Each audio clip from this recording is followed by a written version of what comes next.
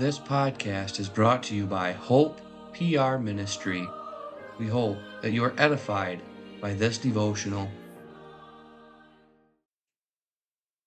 We will begin today's meditation reading from Exodus chapter 32, verses 21 through 24. And Moses said unto Aaron, What did this people unto thee, that thou hast brought so great a sin upon them?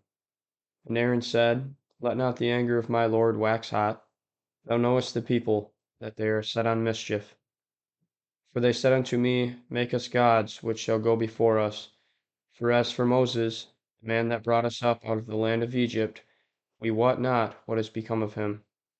And I said unto them, Whosoever hath any gold, let them break it off. So they gave it me, and I cast it into the fire, and there came out this calf. I didn't do it. It was his fault. How many times as parents, elders, or teachers don't we hear these words? That was Aaron's defense when confronted by an angry Moses. Aaron quickly saw his guilt, but he was quick to pin the blame on someone else. It was the people's fault. This defense should never fall from our lips. We must acknowledge our guilt, bow before the Lord in humility, and confess our sins. Only in this way will we find the comfort which comes when we know our sins are forgiven. Let us take responsibility for our actions and go to our God in prayer and ask His forgiveness through Christ. The Psalm Choir will now close today's meditation, singing from Psalter number 188.